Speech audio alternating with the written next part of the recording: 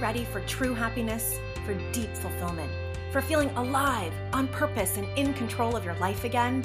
It's time to be the bold, brilliant, beautiful woman you were born to be. Welcome to the Purpose Girl Podcast. I'm women's happiness and life purpose expert Karen Rockkind, and I'm going to teach you how to live on purpose, feel alive, and be happy in every aspect of life. I'm going to get real about my life and interview women who are living on purpose so that you can finally live yours. Welcome to the show.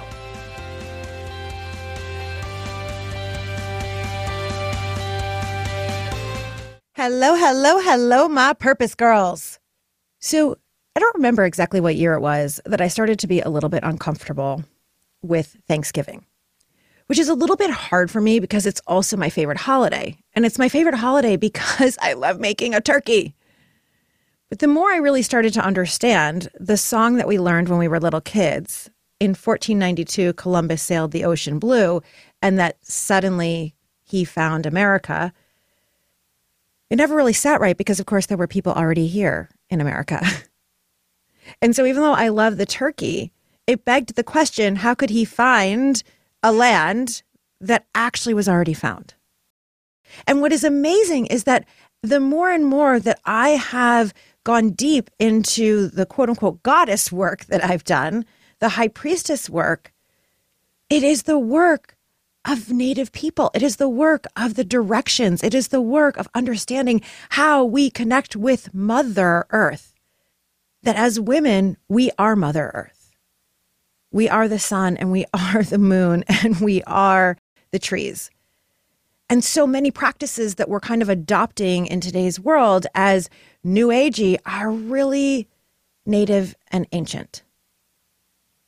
And so there's such an opportunity to learn the real native practices and learn the real ancient practices and to honor the people who gave them to us. And that is why I am so excited to have my guest here today. She is the perfect person to really help us dive into how we can preserve the culture, how we can learn from the culture, how we can uplift our Indigenous sisters and brothers and mothers and fathers. Let me introduce you to Shayla Stonechild. As a Métis and Nihiau woman, Plains Cree woman from the First Nations, she has always been a catalyst for Indigenous youth and women unlocking their full potential and reclaiming their voices. There's a powerful shift happening in humanity right now, and she believes that arts, meditation, movement, and reclaiming an Indigenous worldview all play a part in amplifying voices to bring upon much-needed change. She's at the forefront of Indigenous women's wellness, and I would say, if you follow her, of all women's wellness and in wellness in general. And in March 2021, she became the first Indigenous woman to be on the cover of Yoga Journal magazine across Canada and the United States. She has recently wrapped up season 3 of APTN's Red Earth Uncovered. She's a trauma-informed yoga instructor. She has over 500 plus hours of yoga teacher training. She's also part of Vancouver's Diversity and Inclusion Committee with Lululemon. She is truly incredible. And she's the founder of the Matriarch Movement, a nonprofit organization dedicated to highlighting Indigenous voices and providing wellness workshops to BIPOC women across Canada. There's so much more I can say about her. We're going to learn all about her. Let me welcome Shayla. Shayla, welcome to the Purpose Girl Podcast.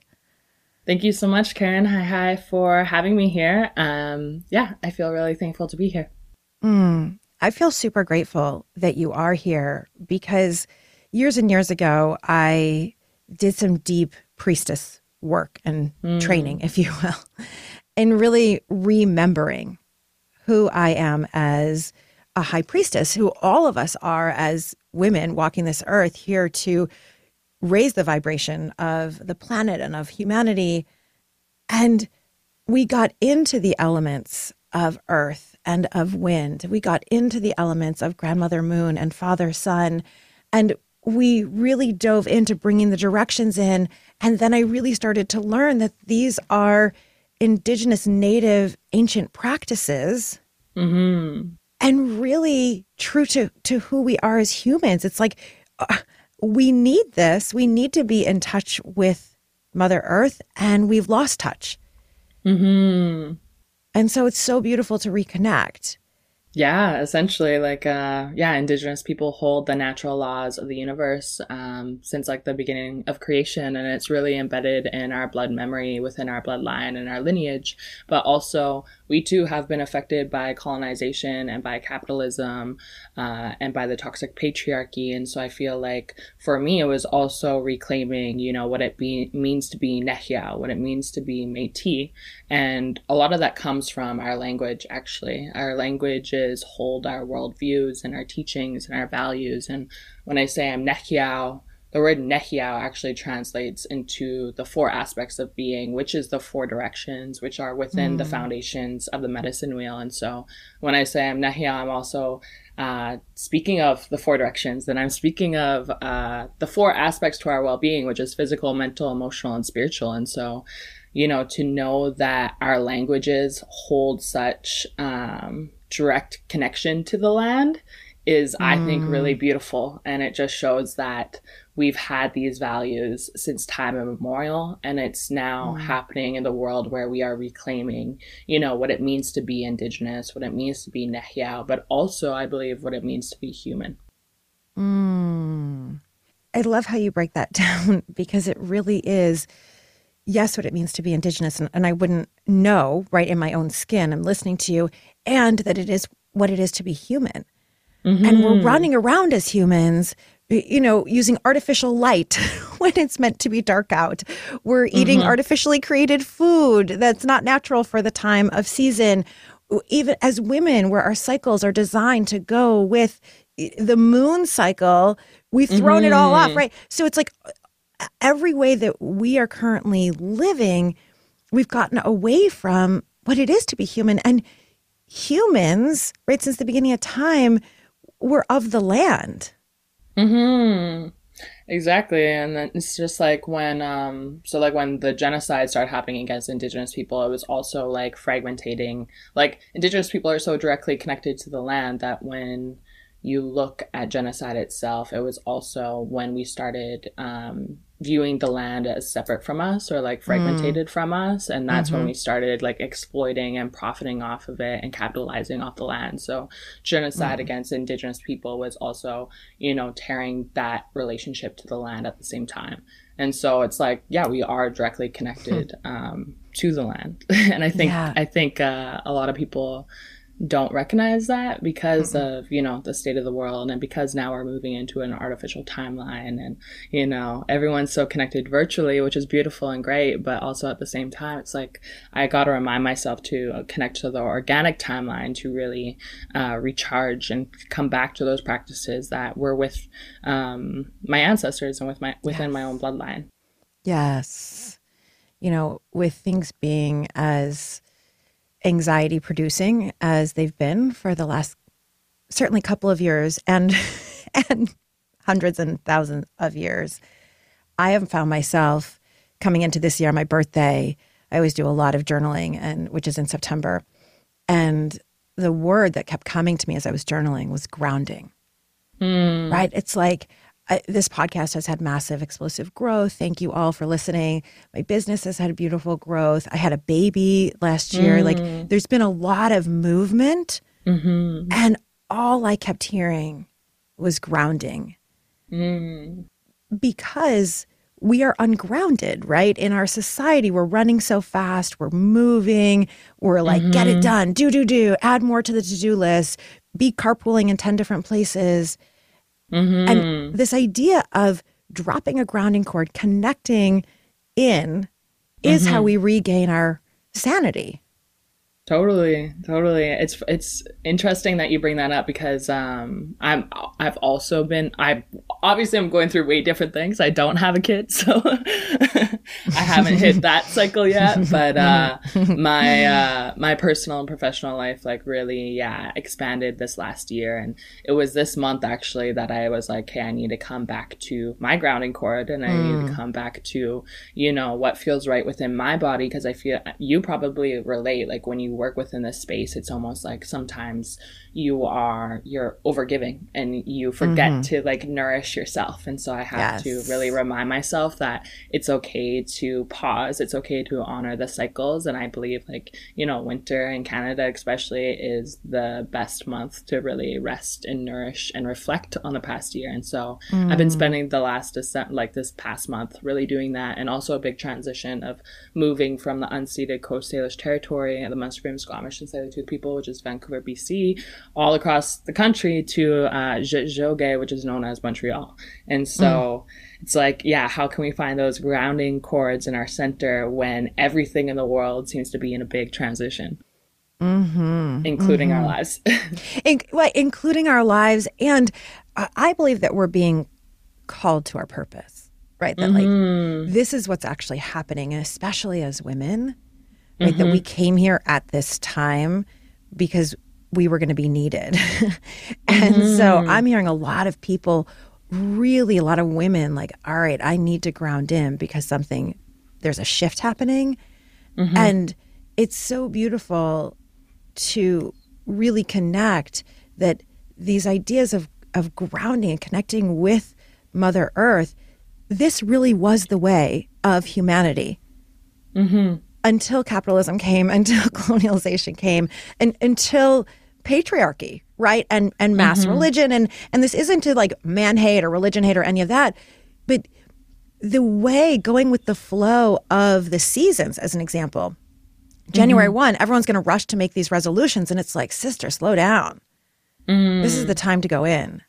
And so I love that you're bringing us back to the way that our human bodies were actually designed to thrive. And even like the word thrive, I think, you know, what does that mean and what does that look like for someone? I think, you know, capitalism and colonialism have a good way of altering our perception of what success should be. And I think that's why we're constantly in a state of hurry and we're rushing around, because maybe there's a subliminal feeling that we're never going to be enough. And I think, you know, Mother Earth really shows you that, like, what we have within this earth and within life is enough itself. And so I have to remind myself, like, perfectionism is also like a symptom of, you know, colonization and white supremacy. And so it's like, how can I unlearn, you know, even having to be perfect, or because, you know, right now I'm enough. So I remind myself, and we all are, you know. Yes. I actually remind myself of that. I have something called a yes to the mess dance that I teach my clients, where like you just go absolutely, totally like let your hair out. You let yourself, you know, almost like if you ever watched Friends, Phoebe dance on Friends, right? Like, or run. It was when she ran, not dance. But like, you know, you just kind of really go. And we really are, and this might be new for some of you as my listeners, I think especially as women, although all of humanity, but especially as women, we are truly designed to go with the flow of Mother Earth, right? Our cycles, we are all emotions, right? Like we are the storm and we are the calm. And so allowing yourself to be messy, the whole idea of perfectionist, yes, is a white patriarchal system created to make us hate ourselves, frankly, and to make us be in competition. And so this return, and that's what makes us so anxious and feel not good enough. And then, you know, not feel like a good enough mother, or not go after your purpose, or whatever it might be. And so this opportunity to really ground in and to really be in. And you, Shayla, do so much work with Indigenous women, as well as women everywhere and of every different creed and race and nationality and religion. Talk to us about what you've seen because of those mass genocides, because of how the land was stolen. Talk to us about what you see in your community for people who don't know.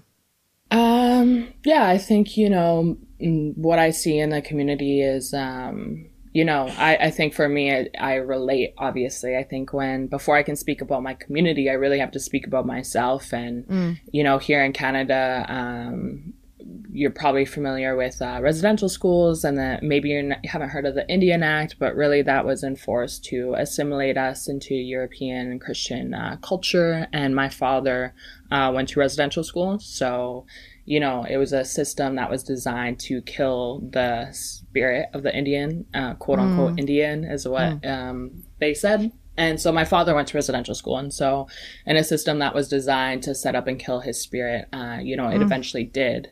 And so he ended up being incarcerated. He went to the Canadian federal prison system. He led a life of, substance and alcohol and drug abuse. And, those I think effects of colonization, and because of the Indian Act and because of the Canadian government and the federal institution, that eventually led him to take his life. And so he actually, took his life in prison. And I share this story because, one, I want to destigmatize suicide, and two, it's unfortunately a reality that a lot of Indigenous people face here in Canada. And suicide is the leading cause of death within First Nations communities, and most of our communities are made up of youth. And so a lot of Indigenous people, I know, specifically here in Canada and the United States, are really just fighting to have our basic needs met. Really, it's not even asking for much, but we have been historically and presently denied access to those basic human needs. There's over 600 nations here in Canada alone, and some of these nations still don't even have access to clean drinking water. And so we have been denied, our rights as humans by the Canadian federal institution, by the government, by the federal government. But Canada does have the framework for reconciliation, for relationship building between Canadians, between the federal institution and Indigenous people itself. But it seems like there's a lot of performative gestures and acts out here, but when it comes to actual deep work, we still have a long way to go.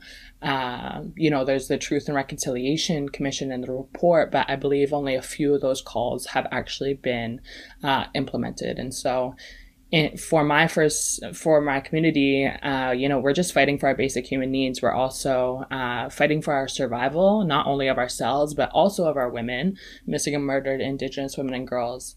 And the two-spirit crisis is currently affecting all of us across Turtle Island. I'm 12 times more likely to go missing and murdered, and I'm also less likely to have that televised or broadcast across, mainstream media. And so really what's affecting our communities is just our need to survive. And that's why I also think of the word, when we talk about thriving.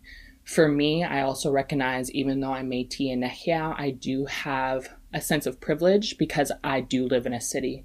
And so it's also realizing that, I do also have privileges in a sense because I'm not living on the reserve. I'm not living, in a place that doesn't have no clean drinking water.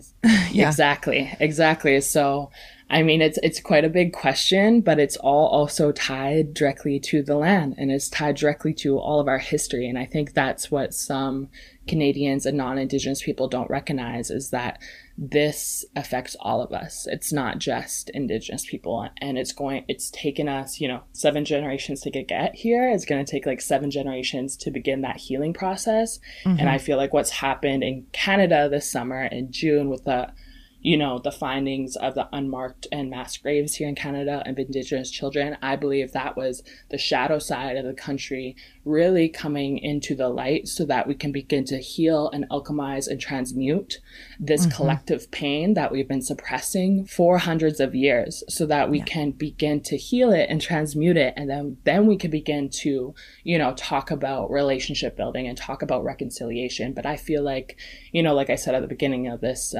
conversation, like I feel like I have to talk about myself before I could talk to my community. And I feel like it goes with the same work with our own work. Like before we can really help one another, we first have to dig really within and look at our own shadow side.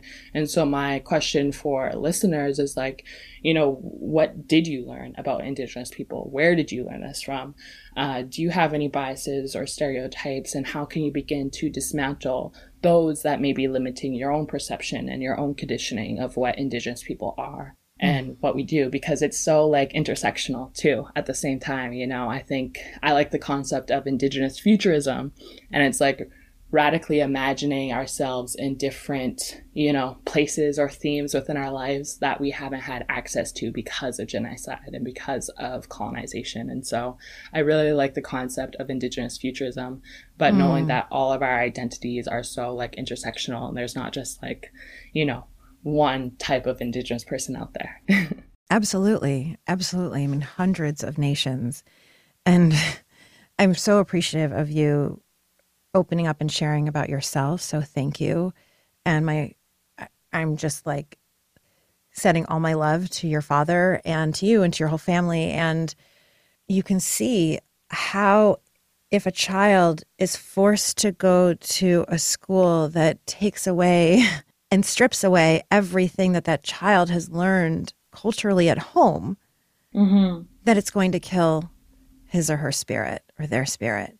That it's going to lead a child to feel not good enough, whether it's around language, it's around food, it's around relying on the land versus relying on the dollar. I mean, all of that. And so, and I appreciate you asking my listeners, and I'm going to start with myself, what have we learned? And I'm going to tell you, like, I know growing up in school, I learned nothing about First Nations. No, I'll tell you, I'm 47, so I hope that it's changed in school. But I learned absolutely nothing. I learned that in 1492, Columbus sailed the ocean blue. And then I learned that we're going to put on pilgrim hats and that there were quote unquote Indians. And it's like, hold up, right? Like, none of this even makes any sense. But we weren't taught, or I can't even speak for other people. I know I wasn't taught.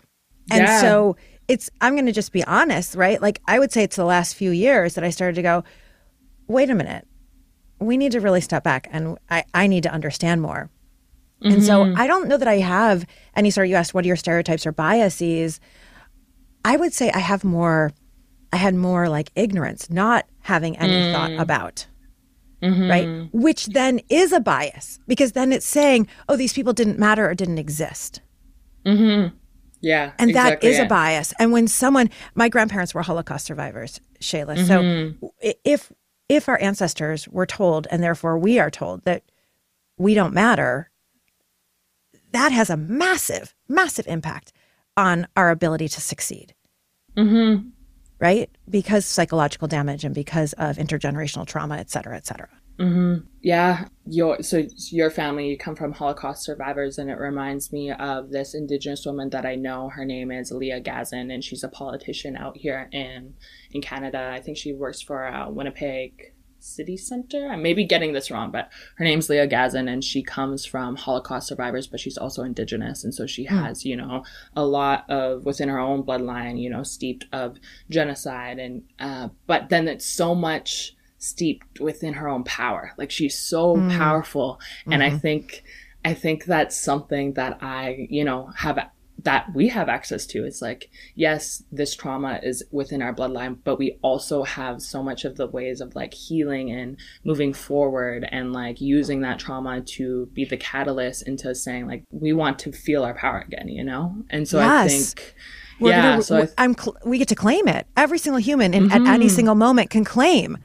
Right. And I'll talk a lot about pain to purpose, as I often find that our biggest pain, like, I don't want to put this on you, but hearing about your father, I'm guessing, was really a catalyst for you and this amazing, beautiful well-being work that you do. And so we all can take whatever the trauma was. I look at my grandparents and they are Holocaust survivors, right? And that survival instinct that, yes, I could focus on how my great-grandparents were killed in a concentration camp and in a gas chamber. Or I can look at, wait a minute, my grandparents came here with nothing and created. And that's the storyline that I'm going to choose. And, right, even if someone doesn't have the parent or grandparent that came before them, we have this human agency. And so we can heal and shift. Yeah. Yeah, it just makes you honor and respect like the good things about humanity when you've known the dark and the shadow side, It's all about that duality. I was talking to one of my friends last night and I was like, they're speaking of, wouldn't you just want to create a story that's like all love and light, da da da. I'm like, I actually find like the darker sides and the denser emotions also just as fascinating as like the brighter and the happier ones. I don't know. I feel like, how can we honor, the balance of both? And I think it comes back to, again, that teaching of the medicine wheel, of really connecting, balancing your medicine wheel, the physical, mental, emotional, spiritual, but also of the dark and that lighter aspects of your own identity, of your own psyche. For those who aren't familiar with the medicine wheel, would you describe it, Shayla? Yeah, so the medicine wheel is actually the logo of the matriarch movement as well. It's the O in the movement, and the medicine wheel is a circle that's pretty prominent across a lot of Indigenous teachings, although some, I'm Cree, so we have a specific way of viewing the medicine wheel, but maybe different than another tribe. But really, the medicine wheel is a circle that represents the interconnectedness and the interrelatedness of everything and everyone. And it's divided into 4 sections: 4 to represent the 4 directions, 4 to represent the 4 seasons, 4 to represent the 4 aspects within your well-being: physical, mental, emotional, and spiritual. But also within that center of the medicine wheel is you. It's your highest self. It's your inner self. It's you that, when you feel in your power. And then on the outside of that circle is your support system, your family, your friends. And then on the outside of that circle is your community. And then on the outside of that circle is globally. And so really it talks about connecting to your highest self so that you can then serve your family, your friends, your support system, your community, and then globally. And so, when I went to yoga teacher training, my first training, I was really focusing on my inner self, on, my own medicine wheel. And it wasn't until, I felt confident enough and when it felt really enough by myself that I was ready to share it with my family, and I was ready to share it with my friends and my community, and then, globally. And so I work with the medicine wheel, on a subconscious level, I think every single day. And it also represents the 4 cycles and the 4 seasons. And so how can we honor, each aspect of that medicine wheel within that cycle and within that season? And the sense of, we talk so much in Western society about being balanced. Right? Yeah. And people are like, balance between my work and my kids, or my work and my community, or work and family, or whatever it might be. And what you're literally describing is the key to balance. Because I don't happen to, it's like, I usually don't use that word because there's not just 2 aspects of ourselves, but truly grounding into that there are 4 seasons of life, 4 seasons of every experience. There are 4 directions: the north and the south and the east and the west. And so there is this place of each of us becoming whole in ourselves and full, and then and then outpouring from there. Exactly. And I think even the way we view work, like for me too, it's like, why do I have to view my work as something that's outside of my personal and professional life? Like this is something that I'm also toying with right now. It's just like, because at the end of the day, it's all interconnected. Like it's coming from you, your source. Yes. And it's right. And it's anytime we deny any part of ourself that we feel less than or unwhole or depressed. Like one of my theories is that anytime you repress any part of yourself, you will become depressed. Right. So talk about the darker emotions. And of course, you were having that conversation last night. This is being taped the day after winter solstice. Right. Yeah. And I have like 6 posts that I started to write about solstice. But frankly, I was so in the darkness yesterday that I couldn't post a darn thing. So, right. And it's like, and wanting to work with those dark emotions. I used to be somebody, because I grew up, my parents would say, you're our happy one, And so it was like, oh, I'm sad, put that away. Oh, I'm angry, put that away, right? And so it was like there was no space for the quote unquote darker emotions or for the shadows of me and all of me. So there is this necessity to love and honor each aspect of us, even the parts that you think are unlovable. Exactly. And I think that's like it's a lot of what people are afraid of. They're afraid of, feeling those denser emotions. But I think there's just so much clarity that comes with that. And for me, it wasn't until I started looking within those darker shadow aspects of myself that I feel like I really knew what I was here to do. Like I feel like when I did that work, it just aligned me more with my life and soul purpose. And so, I think there's beauty in both. Yes. Oh my gosh. I want you to go deeper into that if you're willing. Yeah, for my shadow self. Yeah, and going in, first of all, I love the word denser, right? Like denser, yeah. In my graduate program in positive psychology, we would talk about positive and negative emotions. And it's like, I think we all knew negative is not the right word here. What is the word? Yeah, exactly. And denser is true. It's, I sometimes will refer to it as the more challenging emotions, right? The stuff we're not used to feeling. And so I love denser. And you are such a woman of purpose. I mean, starting the matriarch movement, really leading yourself and so many others, and to hear that it came from the shadow side. Mm-hmm. Would you share that journey more? Yeah. Yeah, for sure. So I there's probably listeners here that are into astrology.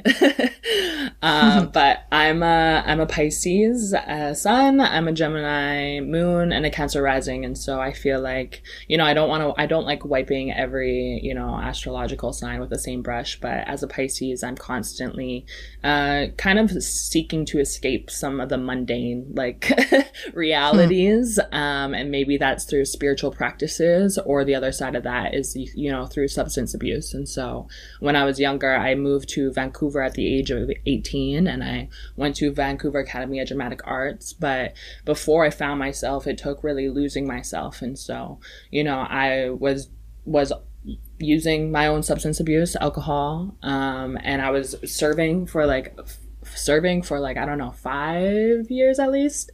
And so I really lost myself within that industry. And I think sometimes when you are within that service industry, it's hard to get out, because you become addicted to, making money every single day, and you're constantly feeling like you need to have more. And so for me, I think there was a point in my life where I didn't know who Shayla was, and I didn't know what my path was. And so it took me losing myself within substance, within my own abuse, to really hit rock bottom, to decide that this isn't where I wanted to be. I remember looking at myself in the mirror one day, and, I had lost sight of why I moved to Vancouver. I had lost sight of, my goals, and I had lost sight of really my true essence. And I felt like looking at myself in the mirror, it was just like I was a shell of a person, and I didn't have a spirit. Honestly, I felt like my spirit was wandering, and it was like waiting for me to be called back home, coming back to my center. And so, for me, it took really hitting rock bottom and, losing someone that I really loved for me to realize, like, this is not where I wanted to be anymore. And because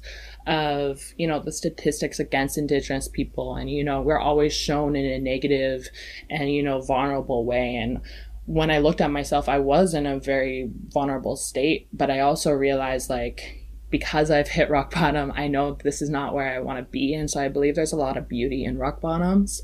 And so I always say, like, if you hit rock bottom, you can only go up. And I want everyone to just underline, there's a lot of beauty in rock bottoms. I don't want to interrupt you. I just want to hang on to that quote forevermore. There's a lot of beauty in rock bottoms. Thank you, Shayla. Exactly. So I hit rock bottom, and one of my friends at the time, she's still my friend, but she took me to my first yoga class. And it wasn't until another Indigenous woman took me to a yoga class that I felt comfortable enough to be there. And so I went into the yoga class, and ever since then, it kind of really shifted my own life. And I went to go to a yoga teacher training, because I was like, wow, if this is what yoga has done for me, I can't imagine what it will do for other people and for my own community. And so I went to a yoga teacher training with the intention of, really focusing on the physical postures, the asana practice, not realizing that yoga is a whole world and a whole way of life itself. And the word yoga, means union of mind, body, spirit, and the medicine wheel means the exact same thing. And when you go into yoga, you go in with an intention, and you're purifying yourself through your mind, body, spirit, your breath, you're cleansing. It's like your poses are prayers. And when you go into, the sweat lodge, you're going in with an intention. It gets really hot in the sweat lodge, but you're focusing on that intention. You're focusing on your breath. And both of those practices are aligning you to something greater than just yourself. And when you look at the history of yoga, what happened in India and how it was colonized by the British, and they had to take the yoga practice underground. What happened here in Canada, we had to take our ceremonies underground because of the potlatch ban and everything else that was stripped away from us. Both of our ancestors really held on to these practices that connected to something bigger than just ourselves. And so for me, it took losing everything I thought I was to find that clarity, so that I could, alchemize that pain. Again, what you said, bringing that pain into power. And that's when I really started finding myself. And so when I let go, when I went into that purification process of really letting go of the substance, of letting go of toxic relationships, I started actually getting a lot of visions and a lot of dreams and a lot of ideas. And I realized, like, sometimes they're just waiting like our ancestors or these messages or our guides are waiting for us to have these messages, but sometimes we may not ready to be able to receive. And so I think I was in a state of being finally ready to receive after all, you know, those trainings. And I started getting downloads, and that's actually how the matriarch movement came to me. It came to me in a dream. And so that's how I knew I had to bring it forward. And so it wasn't till like losing myself and really, you know, losing myself did I really find my life purpose, and that's the matriarch movement. Yeah, so it's been quite the big journey. I'm only 27, so I still have like sister, so much more to learn. Oh, sister, such a priestess you are. Oh my goddess. In fact, in your culture, is there another word for priestess? What is the word? You know, I think, well, for me right now, it's matriarch. I think, like, traditionally there, you know, each tribe was different, but traditionally in some tribes there was the balance of, you know, the masculine and the feminine, and there was, you know, duties and roles that each of us had a purpose for. And it was through the introduction of the Indian Act and colonization that tore away matriarchs from their well-respected roles within our societies. And so everywhere. This made exactly. So this like dishonored us. It made our voices not matter. You know, and even in Canada here alone, like the chief and council system out here is actually like a patriarchal, I believe, structure. And so that was not traditional to us. And so I think matriarchy for me is like that high priestess energy, and matriarchy, I feel like, you know, you don't really call yourself a matriarch. It's like something that, you know, others may like eventually call you, like when you get older, like an elder. I feel like all of our elders are matriarchs, and really it's just like a strong, powerful woman. But also I want to credit like non-binary and two-spirited people as well, because you know, even gender was you know, enforced by colonization, but there was traditionally two-spirited people that were both masculine and feminine. And I don't want to take up too much space because I can't speak for two-spirited people, but just knowing that even gender itself is kind of like enforced a made-up by colonization. Yeah, exactly. Yeah. And listen, I identify I'm a cis female, white female, just to be clear, where my own limitations and boundaries and understanding and privilege lies. And I can't speak to it either. And it's such a time right now for us to be open and knowledgeable that we are all fluid.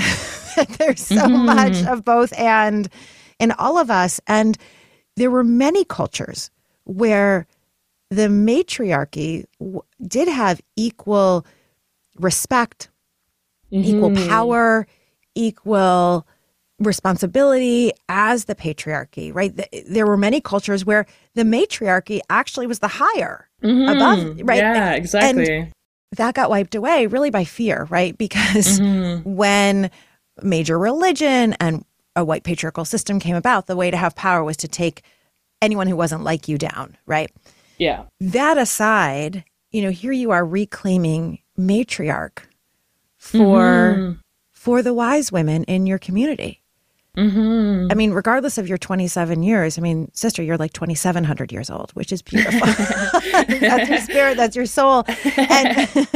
And a couple of things. One, I want to thank you for sharing your story about hitting that rock bottom, because I do find, I don't want to believe that we have to go through absolute rock bottom in order to get to our purpose.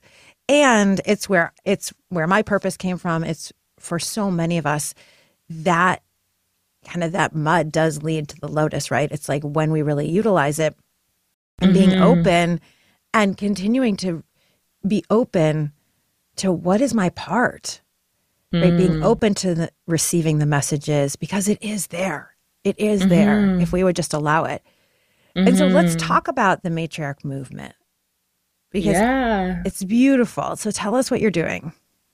Yeah, so the matriarch movement, you know, when I went to yoga teacher training, what I realized was, you know, I was often the only Indigenous person within the yoga classes, within trainings, and I saw a lack of Indigenous representation and inclusion within the health and wellness spaces. And so for me, like I mentioned, I only felt safe to go into a yoga studio when I was invited by another Indigenous woman. And so really I started getting all these ideas through the trainings of I want to create a safe and brave space where Indigenous women and Indigenous people can feel welcome and supported and safe. And so I had all these ideas, but I actually didn't know like what to call it. And that's when the dream happened. And so kind of like interconnected everything that I had been thinking of. And so the Matriarch Movement is a nonprofit organization, an online platform, and a podcast that focuses on amplifying Indigenous women's voices and Indigenous voices in general, and also providing wellness workshops to BIPOC women and Indigenous youth across Canada, intertwining meditation, movement, and medicine. And when I say medicine, I mean reclaiming an Indigenous worldview, which is based on 3 factors. 1, respect. 2, creating a reciprocal relationship. And number 3, coming back to a relationship-based approach to life, to the land, to the water, to ourselves, and also to each other. And so I have to give credit to, you know, my matriarch within my family, my mother, who had a nonprofit organization. And so I kind of grew up around that. I saw what she was doing within Indigenous communities, and it was pretty much the same work, but more of a performing arts lens. And so, it's interesting though, because of the pandemic, you know, we can't no longer gather in person like we once did going to First Nations communities. And so a lot of that shifted to the virtual online landscape. And so we have a podcast that amplifies an Indigenous woman's story or voice every single Monday called Matriarch Mondays. So you can listen to that podcast on Apple and Spotify. On Wednesdays, we have Wellness Wednesdays, and then on Fridays we have Follow Fridays, so featuring and highlighting other Indigenous brands and businesses. And really I just want to create an online platform that focuses on shifting the narrative around Indigenous people. And I'm really looking forward to 2022 because I've partnered with Lululemon to create a virtual Indigenous wellness series that will highlight other Indigenous instructors and wellness facilitators, because, you know, if people want to learn an Indigenous way of life or worldview, it has to be led by Indigenous people. And so I think for me, I'm one person, and it's coming back to having those community-based values and sharing that abundance within my community. And so I'm looking forward to 2022, you know, passing on the mic and allowing others within my community to lead, which I think is healing intergenerationally in itself. So there's a lot in store, but a lot of work to do. Yes. Congratulations, sister. It's beautiful and so important and so needed. To a woman who's listening to this, if they're like, I would love to do something similar for my community, whatever that is, where does she start? I think it's defining, like, you know, your why first. I know this is often talked about.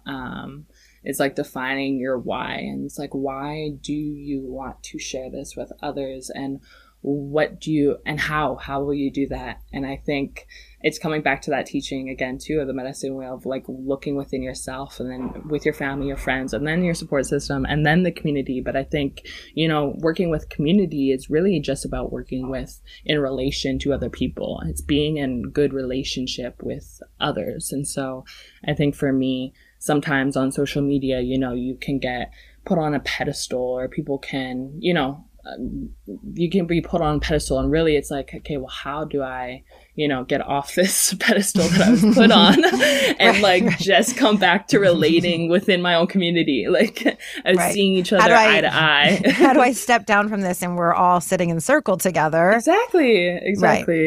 Right. Which is the new way. We're used to, we all grew up in this hierarchical way, and we're used to that, but let's sit in a circle instead, or let me pull you all up here with me and then we'll sit in a circle.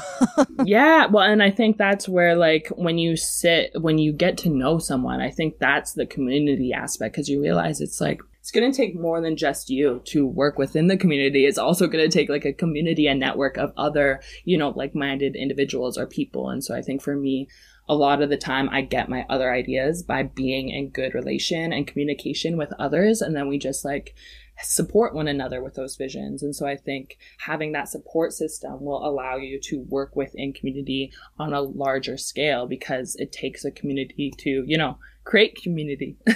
100%. And to realize that you're doing all this at 27, sister, I'm like truly blown away. I was reading some of the stories for the Friday Follows, and we're Indigenous women who are artists, and they're murals and poets, and just so beautiful. And this is really how we can each do our part, right? Is giving voice to the voices that were lost, and the practices and traditions that had to go underground, but really are not underground, because when you go to a yoga retreat, there they are, right? They're not ours originally, but there they are. So it's so beautiful and so important. How can someone listening to this support the matriarch movement? How can they do a class with you? Is it are you open to everybody? How does that work? Yeah, so the beginning of the pandemic, I was open to everybody, and I realized, I burnt myself out really fast by, always being available. And so I look forward to hopefully teaching again soon, come 2022. I feel like the past 2 years, I was, before the pandemic, I started teaching at festivals. I was teaching at a yoga studio in Vancouver. And, one of the thoughts always in the background of my mind is like, my community needs it the most right now. And so for me, I think for 2022, it's going to be focusing and shifting that lens to, my community, and to helping the most that I can within that. And then whatever I have left, give to non-Indigenous people and give to others. And so if you want to support the Matriarch Movement, you can follow us on Instagram. You can also listen and download the Matriarch Movement podcast. And then there's a donation button on our website as well. And really supporting supporting Indigenous people and supporting Matriarch Movement is really just by supporting us and, sharing, amplifying our work, taking time to really educate yourself on the traditional territory from where you currently reside. How can you honor the land that you live on? How can you give back? How can you create that reciprocal relationship to the land that you're currently on? And what is the history of that place? And then I also invite listeners and non-Indigenous people to really look at your own history within your own lineage, within your own ancestry. And, if these denser feelings come up, I think there's medicine in that. And I think when we talk about intergenerational trauma with Indigenous people, we also have to talk about our own intergenerational trauma, but also our own intergenerational healing. And then, so I think supporting yourself will in return support us. And I think that's where the true reconciliation process will happen. Yeah, so there's a lot more modalities. If you live in Canada specifically, I would invite you to write to your local MP or your MLA and demand that they implement the 94 calls to action by the Truth and Reconciliation Report. We have the framework for true relationship and reconciliation process to happen. We just need to demand that the federal government, the institution itself, starts implementing it. We also have 231 calls to justice for missing and murdered Indigenous women and girls. And so I'd invite listeners to look up both of those, the 231 calls to justice and the 94 calls to action by the Truth and Reconciliation Report. I think that will give you also a really good understanding of the history itself and what's happened to Indigenous people. Thank you so much. Thank you so much. We're going to put all of that in the show notes so that people can specifically go and find these articles and to read and to research. And I have a lot more research and reading I need to do as well. Thank you also for bringing up to become familiar with the land that you're sitting on and who occupied the land and the practices before colonization. Right. So I'm in Philadelphia, and, the Lenape, I hope I'm saying that correctly, people were here first. And I used to live in Cleveland, and the county that I lived in Cleveland was Cuyahoga. Right. And so it's like, even within the language, or like right next to where I live here in Philadelphia is Delaware. I think that the root of a lot of our language came from the native lands that were here. And so becoming familiar is such a beautiful practice. Thank you for bringing that home to us. It's so important. Yeah, thank you. And I think, along with the land is learning the language. I was always told if you want to learn about, a specific tribe, you learn that language because it holds a worldview. And I think I mentioned that at the beginning of the podcast. So it's kind of coming back to full circle, which is serendipitous. Is that a word? Serendipitous? Serendipitous? Did I Yes, say that right? serendipitous. Yes, you said it right. I believe it's correct. Yes, there we go. Language. Language. And speaking of language, I love your name so much. Is there a meaning to it? My last name? Shayla what? Shayla. Stonechild?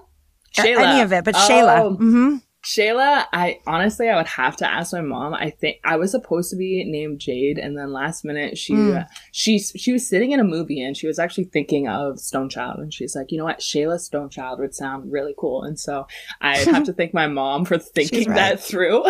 Yes, yeah. Whatever movie it was. Now I'm curious. Like, oh, we need to go see what the influence of that was. Well, I mentioned that I have a baby, and his name is Shay, Shay. And so I feel such a connection with your name.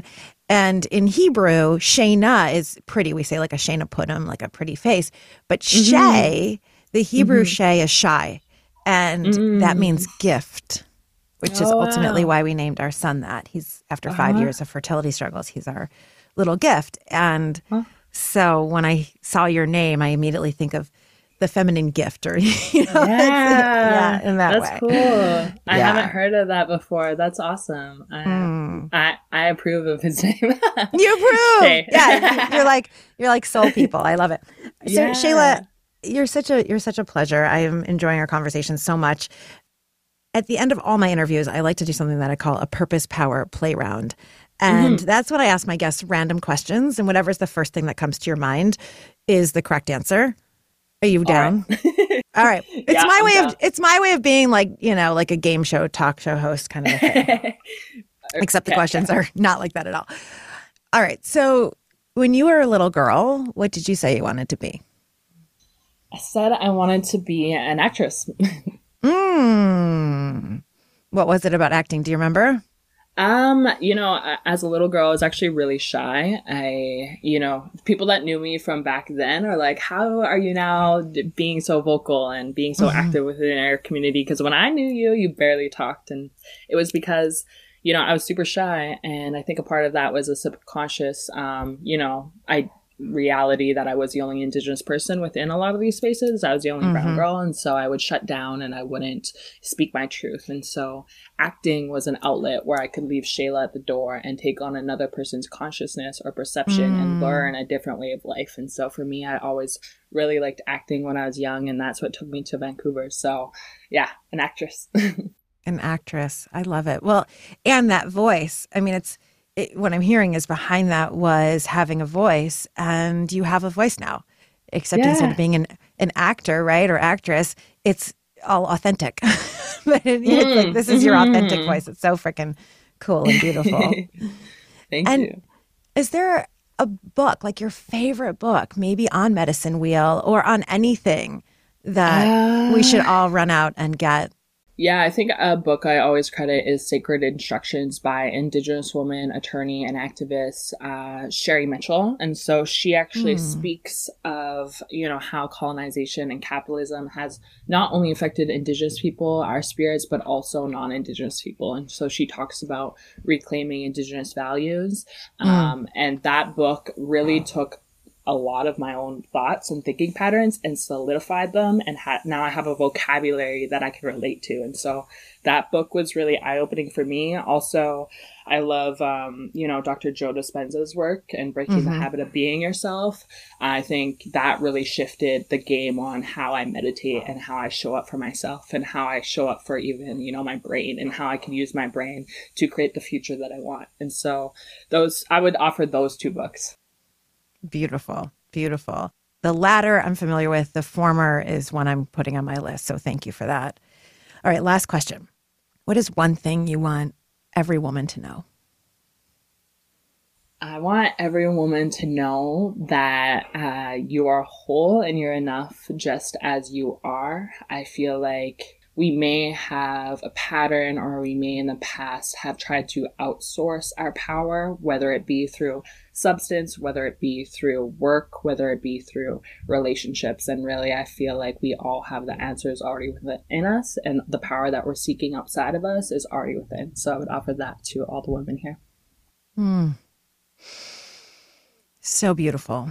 Thank you so much, Shayla. You are truly powerful woman. You are a sister, and you are leading the way for all of us. Thank you, thank you, thank you. Thank And you. to all of you, Thank you. To all of you out there, I'm just so blown away. To all of you out there, thank you for listening to this episode of the Purpose Girl podcast. If you loved it as much as we love doing it, head over to Apple Podcasts or wherever you listen, leave your 5-star review. And that is how we are letting women all over the world know about the Purpose Girl podcast and therefore be able to change their own life and live in their own power and their own essence. Of course, share this episode with your friends, with your families, with everybody who needs to know, because that's how we change the world, one woman at a time. If you're not yet in the Purpose Girls Facebook group, join us. We're more than 4,000 women strong, uplifting each other every single day. And of course, be sure to follow the Matriarch Movement and Shayla. We have all of her information in the show notes. With that, my love, may you live purposefully. May you love yourself, and may you love life. Bye for now.